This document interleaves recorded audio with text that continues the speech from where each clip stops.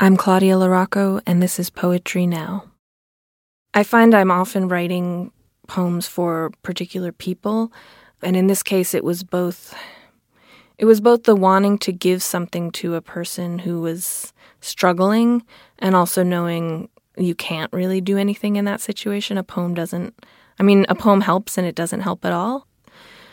I wrote it fast on the train after seeing JS and, thinking about the passage of time that the train went underground and you come up and there's the sun again and the world's the same, but it's also totally changed.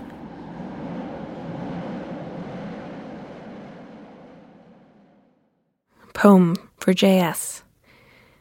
You were laughing, no you weren't. She was, she wasn't. These aren't the right words. The people are waiting on the platform and the decisions are being themselves as usual. You could take this silver cord and wrap it around all of your ideas. You could. What is the way to make meaning? You're less busy than the machine has time for.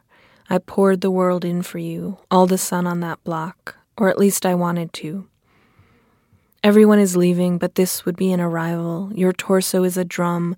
People come through and then they die. You see the obituary in passing as the man next to you folds the paper, and all these people at all these parties. That cannot be the answer, but what? Back above ground, and it's the same sun, different block, same world, different world. Your friend is lying down with the thing he is carrying. Everybody is somebody's family, you think, you forget. The sun keeps going, still you keep going. The world rearranges itself just so. False alarm, you say, and then you don't know what to say. You wrap yourself in the future, you wrap yourself in the past. The woman gets in the taxi just in time. Everybody is, it's not an easy thing to understand. False alarm, you say, and then you don't know what to say. The sun keeps going. I really like juxtaposition, and I'm often writing about urban landscapes and how, somebody is having the worst day of her life, and next to her somebody is getting the best news of his life, and then all of the mundane things in between. There's a way in which the cinematic quality of cities is of interest to me. Everybody is both an extra and the main character.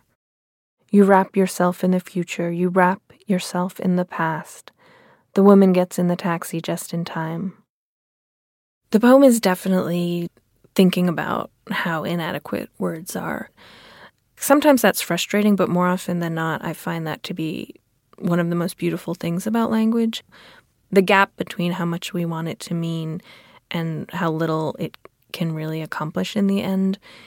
So there's a lot of stuttering, in a way, in this poem. And it's not frustrated so much as just maybe seeking or helpless or looking for something and not finding it. But I think it's okay in the not finding. You were laughing. No, you weren't. She was, she wasn't. These aren't the right words.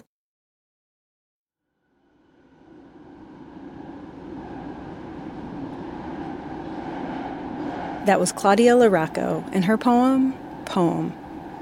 I'm Katie Klocksin, and this is Poetry Now, a production of the Poetry Foundation.